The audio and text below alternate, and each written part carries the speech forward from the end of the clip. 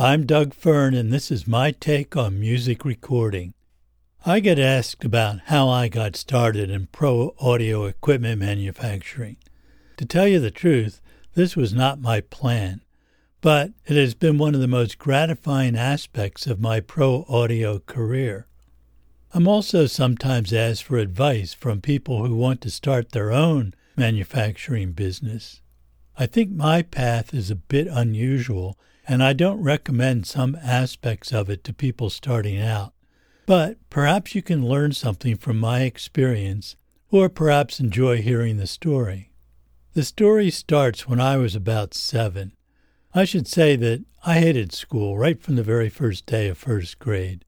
I had my own way of learning things, and I found the school approach to be incredibly boring. How could they take an interesting subject and reduce it to memorized facts and multiple-choice tests? I was curious about everything, and their education approach didn't work for me. I might give first grade credit for teaching me how to read, although I think I would have figured it out on my own pretty quickly. Once I could read, I would read everything I could get my hands on. The elementary school library had lots of storybooks, but not much nonfiction. By second grade, I had learned all I wanted to learn from the school library. That's when I discovered the public library in the town where I grew up outside of Philadelphia. I would walk the half-mile to the library, where I was directed to the children's section, where all the books were on the bottom shelf. I found several interesting books on dinosaurs, biology, and geography, which were my main interests at the time. When I had exhausted all of those, I wandered around and found the 600 section, the sciences. My mother had a library card, so she would check out the books I wanted to take home. One book, on basic electricity, totally fascinated me. The book was written for high school students, or maybe non-engineering college students. In it, I learned about simple circuits. The first thing I built used a battery, some wire, and a flashlight bulb. I bought the parts I needed from the local hardware store, and I was delighted when I got the bulb to light. I learned that for a light bulb, it didn't matter which battery terminal went to which bulb contact, and 2 batteries in series made the bulb light up brighter, but 3 batteries gave out a spectacular light, but only for a few seconds. Also in the book were drawings of how to make electromagnets, which fascinated me. The ultimate project in the book was an electric motor made with wood supports, electromagnets, and copper strips for switching the polarity of the electromagnet to keep the motor turning. My motor didn't work very well, but it would run for a while after giving it a push. No one in my family had any scientific training. My father was a classical musician, and my mother an English literature major. I would ask questions of grown-ups in my neighborhood who I knew worked in technological fields. Most of my questions were answered with, "That's too complicated for you to understand." This led me to realize that nothing is as difficult to understand as those who do such a thing for a living would lead you to believe. My parents were supportive of my experiments and seemed to share my delight when I made something work. But they really couldn't help me much. So it was surprising that for Christmas that year, Santa brought me a crystal radio receiver kit.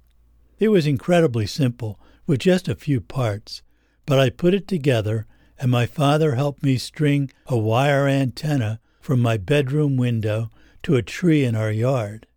I could only receive one radio station, and that was WPEN, which, ironically, is where I would end up working as an engineer 10 years later. My interest in electronics led me to more books, some of which I had to order by mail. One explained how Edison invented the phonograph, which used a cylinder wrapped with aluminum foil, a stylus, and a horn to gather sound. I decided to try making my own cylinder recorder, but that was beyond my fabrication skills at the time. I did learn a lot from that attempt, however. I became fascinated by radio, and in particular amateur radio, where, if you pass a government test, you received a license to transmit. And that's what I did, obtaining my amateur radio license at age 12. The first receiver I had was built from a kit, but the transmitter was home-built. It put out only about 5 watts, but it could reach other amateurs within about 50 miles and occasionally much farther. It seems quaint today in the age of cell phones and the internet, but back in 1961, it was magic to me. Over the next few years, I gradually improved my equipment, upgraded my license, and put up better antennas. Now, under favorable conditions, I could contact stations anywhere in the world. The beginner's license only permitted transmitting with Morse code, but that was fine with me. The code transmission used simpler equipment than voice transmitters, and the code signals went farther. In retrospect, this experience set up my entire life. That and spending time with my father at the Philadelphia Orchestra concerts and rehearsals, and learning some things about music from him. He never encouraged musical training for me, but he did expose me to some incredible musicians. Well, I did have a couple of years of weekend solfege classes taught by a Philadelphia Orchestra string player. I didn't particularly like the lessons, but it did help me to hear musical intervals and detect off-pitch notes. Additionally, my father showed me by example how to speak and move and interact with the world with elegance. He also taught me to appreciate silence. He was never intimidated by trying to do something he had never done before. I've never been able to equal his comfort with living in the world, but I think I did acquire his drive for perfection and his appreciation of many things, both man-made and natural. One day when I was 14, I contacted a fellow radio amateur, via Morse code, of course. He lived not too far from me and worked as a draftsman for General Electric. He wasn't particularly knowledgeable about electronics, but he had more hobbies than anyone I had ever met. His basement was an amazing place, with workbenches, tools, projects under construction, and projects completed. For example, he built a canoe, which we took on an organized tour of the New Jersey Pine Barrens one summer day. Also in his basement was a printing press. It was a small version of the typical letterpress type of equipment. That technology was largely unchanged for the previous 100 years. With it, he could print text up to 8.5 by 11 inches, and even bigger if you turned the paper around and did another run from a different direction. And there was a tall wooden case that held about 30 different typefaces in various styles and sizes. The type was set by hand, one letter at a time. Things that are trivial on a computer would take all day to do by hand, especially if the lines had to be centered or, the most challenging of all, justified. Proofreading the set type meant looking at the raw metal characters that were upside down and backwards. My friend seemed to be always moving on to a new hobby and hadn't used the printing equipment for a while. When he saw my fascination with it, he gave it to me. After we moved all this heavy equipment up to my third-floor bedroom, I cleaned it all up, replaced the worn-out ink rollers, and taught myself how to set type. My first project was to make a Christmas greeting for my friend Jack, who lived about a block away. Jack had a paper route. We printed the Christmas card, which Jack inserted with the paper delivery in early December. We were very pleased with the results, until someone noticed that we spelled Christmas wrong. From my electronics experiments, I knew that attention to detail was important, and this embarrassment was a lesson I never forgot. Now that I had the printing equipment, what was I going to do with it? I printed a bunch of stuff for my own use, such as a form that I would fill out and put in a sealed bottle. I threw dozens of these bottles into the Atlantic Ocean and a few more into Lake Michigan. Only a few got a response from the finder, who were mostly in Cape Cod, but a couple from Northern Europe. I thought maybe I could print things for others and get paid for it. A few neighbors were my first customers, and pretty soon I had a thriving business. Well, I never actually made all that much money. I became somewhat obsessed with typefaces, and I wanted to have most of the fonts shown in the catalogs.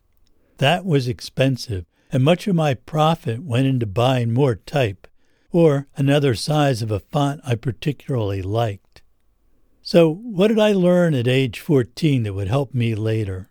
First and foremost, I learned to deliver a quality product to the customer, and I learned that treating the customer well made me feel good, and it generated more business. Of course, there was also that attention to detail thing. I really didn't want to spend all day setting type for a job, printing the required number, and then discover that there was an error. I learned to check and double-check my work. Printing also gave me a sense of what good graphic design looked like. I came to appreciate creative typography and aesthetically pleasing composition. That proved to be useful when I was creating a look for my audio products and designing ads and brochures. As much fun as printing was, it was not really my career goal. I was more interested in electronics. Surprisingly, music was kind of a non-factor. But music lurked in my daily life, and the lessons I learned from near-constant exposure to live classical music made by world-class musicians affected me unconsciously. I didn't fully realize that until years later. Our family friends were almost entirely Philadelphia Orchestra members, plus some from the New York Philharmonic. There were also conductors, soloists, and composers at our house. Those were the people I was exposed to as a kid, and most of them were larger-than-life characters. It surprised me that they wanted to know all about what I was doing with electronics, amateur radio, my printing business, or whatever. These people were intense, but outside of work, they were some of the most relaxed and fun-loving people I have ever known. Beneath it was a drive for excellence. These people did not get to the top of their field by being second best, and they had the drive and the ability to take them there. Like my father, they didn't see any point in doing something halfway, no matter what it was. And this attitude was another influence on me, and one that, once again, I did not appreciate until much later. I've talked about those influences in previous episodes of this podcast, so I won't go into more detail this time. Radio broadcasting was an extension of my amateur radio experience, and producing radio programs with air talent taught me a lot about how to make people sound good, both sonically and performance-wise. But what I really wanted was to have my own recording studio, which I opened in 1969 after I had reached 21 and had saved enough money to finance a studio. People are surprised that I was operating a studio for a couple of years before I was ever in another studio. But this was consistent with my belief that I could learn what I needed to know just by doing it and figuring it out. My knowledge of electronics and music was also valuable. Much of the equipment in my early studio was stuff I made myself. That could be acoustic devices or electronics. I also had to fix things when they stopped working properly. And by studying the schematic diagrams of the equipment I owned, I would often see things that made me wonder why the designer did certain things. Sometimes I was able to improve the performance by making circuit changes. What I needed in the studio was not always commercially available or affordable, so I would design and build what I wanted. This could be as simple as a direct box or as complex as a recording console. Another influence happened in the early 1990s, when friends who owned companies that manufactured electronic equipment would occasionally ask me for help with a problem they were dealing with. Usually these were technical problems, but not always. One company owner felt that production was slower than it should be, and quality control was causing some problems with warranty repairs. He asked if I could spend a week or two watching the process and giving him some ideas on how to improve. That seemed like an interesting challenge, like nothing I'd ever done before, so I made the time to study the problems. The assemblers were not motivated to do high-quality work because they rarely received any positive feedback about what they were doing. In fact, management had very little contact with the employees. Also, the parts inventory system was not very good, and production sometimes ground to a halt because of a missing part. At another company, the employees were complaining about work conditions and felt that management was not listening to them. Turnover was high. It wasn't really difficult to see the problems. I made my recommendations, some of which resulted in change, and others were ignored. One thing that made a big impression on me while doing this consulting work was that at the end of the day, there was a pile of completed products packed up and shipped out the door to the excited customers. I realized that I never, in my audio career, dealt with a tangible product.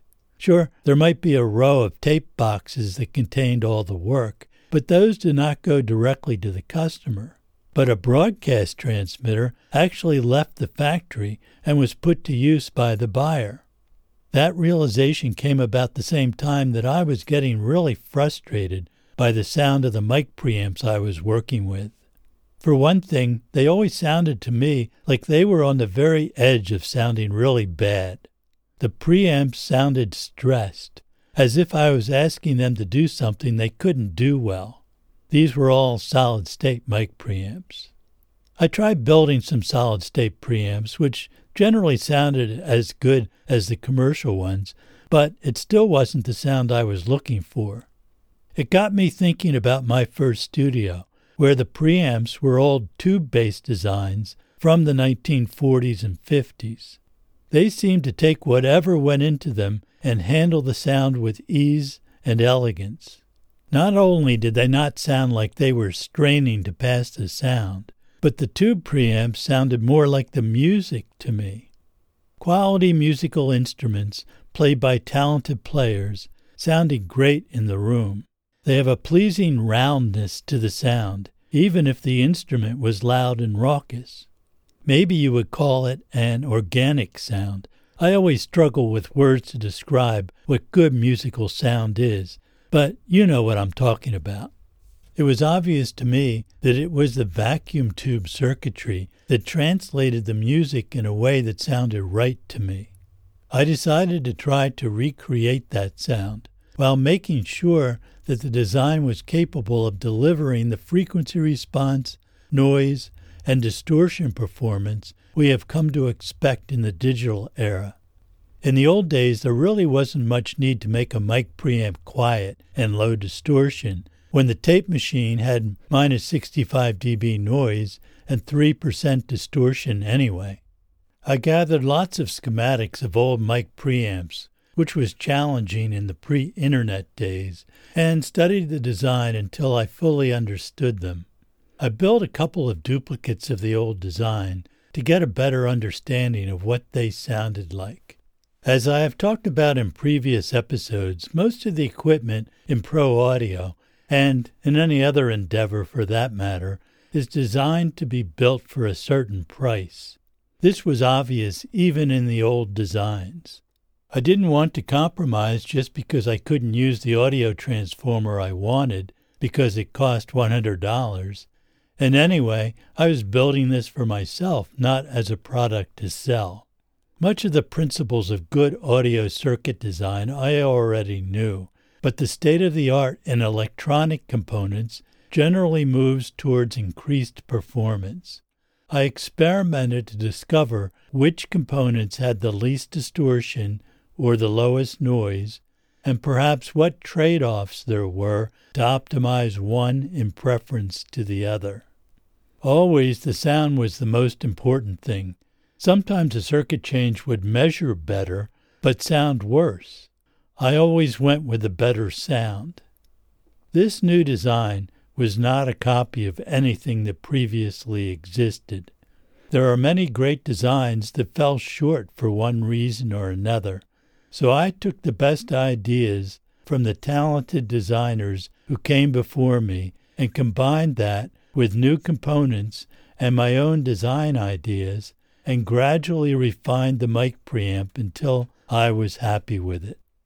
When I tried my mic preamp on a wide variety of sounds and in all sorts of recording situations, I realized that my design did everything I wanted and sounded excellent on everything. It sounded like the music, which was the goal, of course. One day, a new issue of Mix magazine arrived with a cover photo of old gear like Neumann vacuum tube mics, a Teletronics LA2A, a Neve 1073 module, and others, with a feature story about the new interest in vintage gear.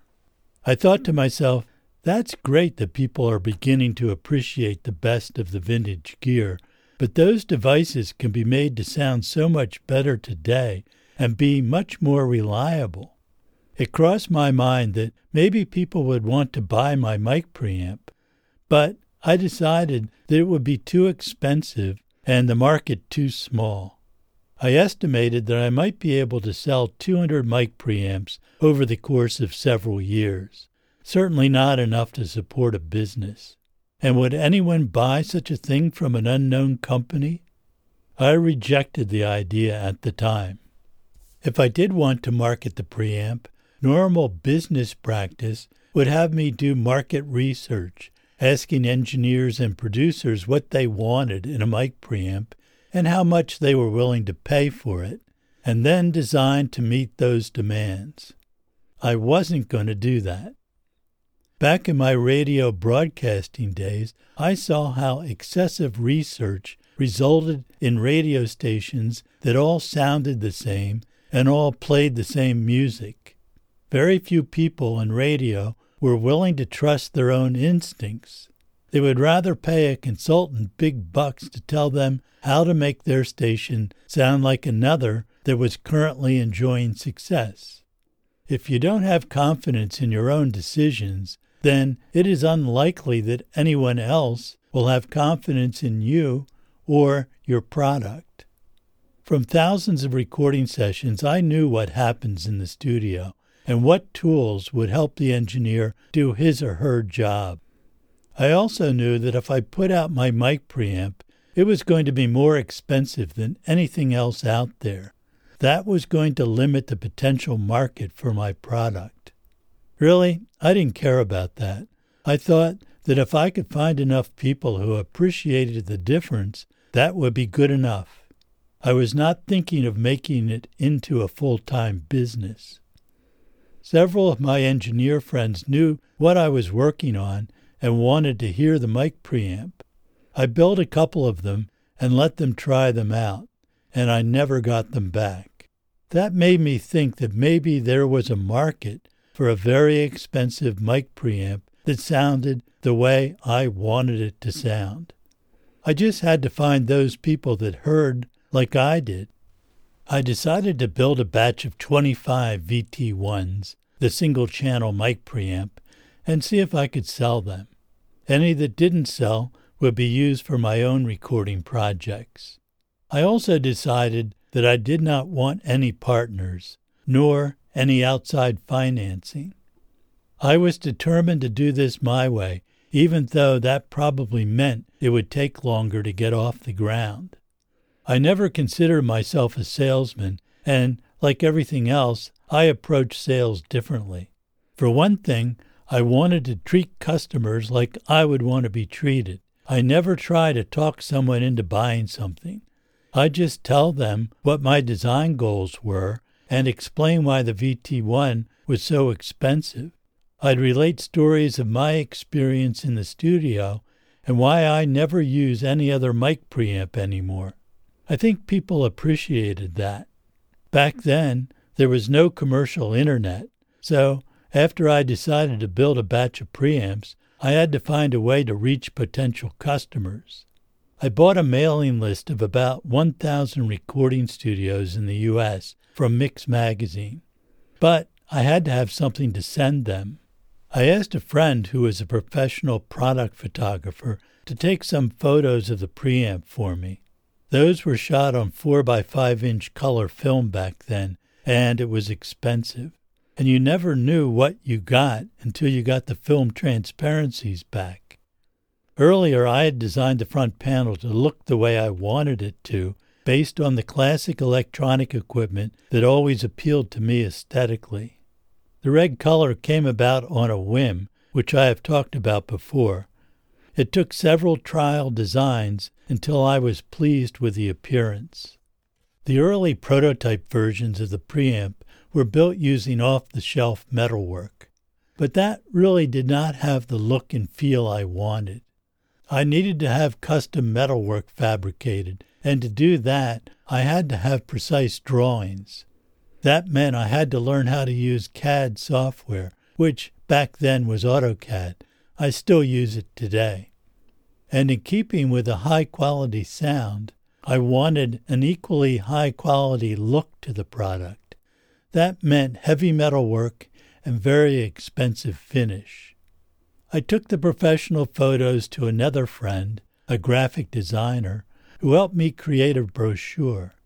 He was a great designer, but it was really up to me to achieve the look that I wanted.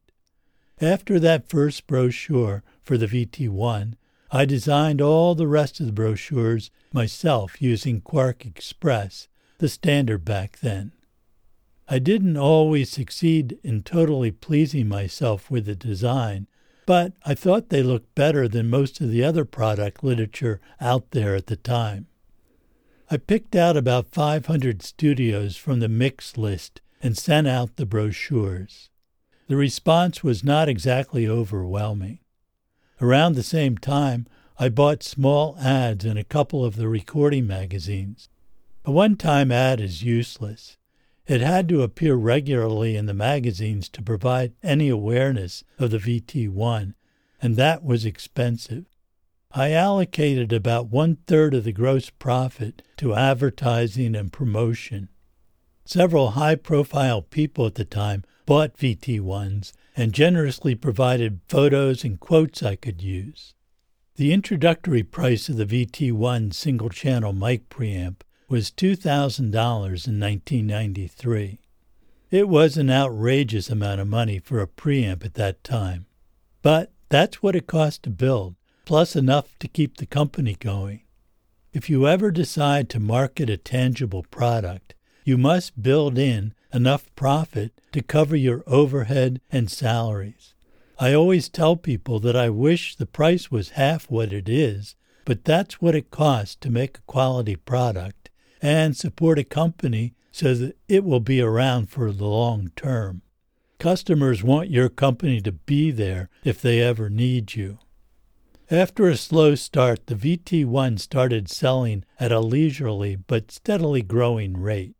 Some customers were buying the VT1 in pairs, so in 1994 I released the VT2, the 2-channel version, which remains our best-selling product by numbers shipped. The first 15 VT1s I built myself, but I could see that this was not the best use of my time. Besides, there were skilled people out there who could do incredibly beautiful work. Sure, most people will never see that, but it is part of the overall quality concept. I was fortunate to always have good people to do the actual assembly work, some of whom have been doing it for decades now. I could not have been successful without them. I have been going to AES shows in New York since the late 1960s, and I've been a member of AES for over 50 years now. I knew that in the early 1990s, that was the place to reach potential customers. I was fortunate to be able to share a corner of the Mercenary audio booth at the show in 1992, and that introduction led to many sales and, more importantly, relationships with pro audio dealers. Many of those original dealers are still an important part of our dealer network. D.W. Fern has always been an exhibitor at AES and later at the NAMM show. Also at this time, the world of recording was making a major shift. With computer-based recording, the cost of entry to set up a studio dropped precipitously. Instead of an $80,000 Studer 24-track, now for under $1,000 you could buy a computer with professional quality software that exceeded many of the performance numbers of the tape machine. You still needed to get your microphone into the software, and this was an important opportunity for the VT1. If you lose the quality in the mic preamp, there's no way to get it back. During this time, I was doing everything except the assembly work. Well, occasionally I had to step in to build something if we had to get a product out to the customer right away. Doing everything actually fit my style very well. I tend to get bored after working on one thing for more than a couple of hours, and taking a break from design work often helped me later come up with better ideas. My day typically included checking parts inventory and ordering what was needed. This isn't always as simple as it sounds, because a supplier may be out of stock on something, or a part might be discontinued by the manufacturer. And then I would spend time final testing and listening to every unit before it shipped, and then answering email from customers, prospective customers, or dealers from around the world. After that, I might work on a new magazine ad, a brochure, or a mailing piece. Then I would make accounting entries into our bookkeeping system. Maybe invoices needed to be sent out. And I would try to make time periodically to contact the dealers that were key to selling my products. Many of the dealers became good friends, and even some that are no longer in the business remain valued friends. That personal connection also led to better trust between us and encouraged them to make sales. Dealers that had units to demo sold many more than those that waited for an order and then sent us a PO. Of course, my most important task was to come up with new ideas for products. I never wanted to make a product that duplicated other products that already existed. If I couldn't move the state-of-the-art forward a bit, then I saw no point in making another LA2A, for example. Always my goal was to create something that would improve my own recording projects. That's one reason why I still do recording sessions, which I feel is a very important aspect of the equipment design process. It keeps me in touch with the real world of recording, and I also had to keep up with the latest technology trends. Recording good music is still my favorite part of what I do. When the World Wide Web became a viable avenue for commerce, I had to learn HTML code and make the first D.W. Fern website. That was tedious, but definitely worthwhile. The website went live in 1996, and the Internet slowly changed everything, almost all for the better. For example, now a tiny company like mine could have an international presence. Sales out of the U.S. meant that I had to learn about the requirements for shipping products overseas, and also how to get paid from a dealer in another country. In the early days, I was invited to mic preamp shootouts in different parts of the country, and I found them to be very useful and interesting to me personally. I was mostly unknown back then, so I could sit with the audience of engineers and producers who listened to many different preamps and rated them all.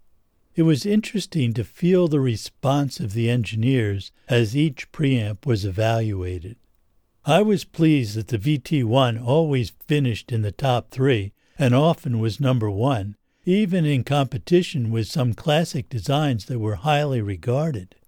Some of the people at these shootouts told me later that they really couldn't hear any difference between the various preamps. I would simply tell them that they would save a whole lot of money in their studio. By the year 2000, my customer base changed dramatically from the professional multi-million-dollar commercial studio to, well, anyone with an interest in recording music. Anyone could record at home, or in a dedicated space for a studio, either to do their own music or to charge others to use their facility. That opened up the potential customer base dramatically. But it also meant that I was no longer selling gear solely to the professional studio engineer. To serve the growing project studio market, I had to change the advertising approach somewhat and completely rewrite the instruction manuals to avoid excessive technical details that were of no use to the majority of customers. I get that my designs are not for everyone, and an even bigger problem is that there are many more people who would like to own my products than can afford them. That always bothered me, but I could not dilute the DW Fern brand by making a low-cost version. But someone else could, and that resulted in Hazelrig Industries marketing their VLC and VDI products, which are based on my VT1 and VTIF DI, but somewhat simplified and designed to be less expensive to build, while preserving the sonic signature of the DW Fern line of products. After a couple of years, Joff and George Hazelrig took over handling most of my business, and they have put together a talented team of experienced people to handle marketing and sales, and someone to take over our social media and website to keep them current and engaging. But I would say that knowing how to do that stuff myself makes me better able at helping to guide those services. Turning over the day-to-day operation of the company was both a relief and a concern. But the Hazelrigs certainly share my obsession with audio quality and quality construction, so I have little to worry about there. It's a fine line, though, between being a helpful resource and idea person, while not limiting the creativity of the other people. I always design the gear I want for myself to solve a problem or deficiency I found in other products. The addition of the VT4 and VT5 equalizers and the VT7 compressor were logical extensions of my need for a better preamp. There were also some products that didn't do as well or didn't really meet my goals, and those I discontinued after a while. But the preamps, now in 1, 2, or 4-channel versions, have remained unchanged since the VT1 design was released. And the VT5 EQ and VT7 compressor have become indispensable to many engineers. Now that I no longer have to handle all the day-to-day details of the manufacturing business, I am free to devote my time to new product design and recording. Your email is valuable to me, so keep it coming. You can reach me at dwfern@dwfern.com. And as I approach a full year of doing this podcast, I want to ask your help in building the audience. Frankly, I'm happy to do this even if only a few people benefit from it. But producing this podcast takes up about half my working hours. So for me to feel motivated to keep going, I'd like to find more subscribers. If you would share your enthusiasm for this podcast with your social media contacts or your real-world colleagues, I would appreciate it. Thanks. This is my take on music recording. I'm Doug Fern. See you next time.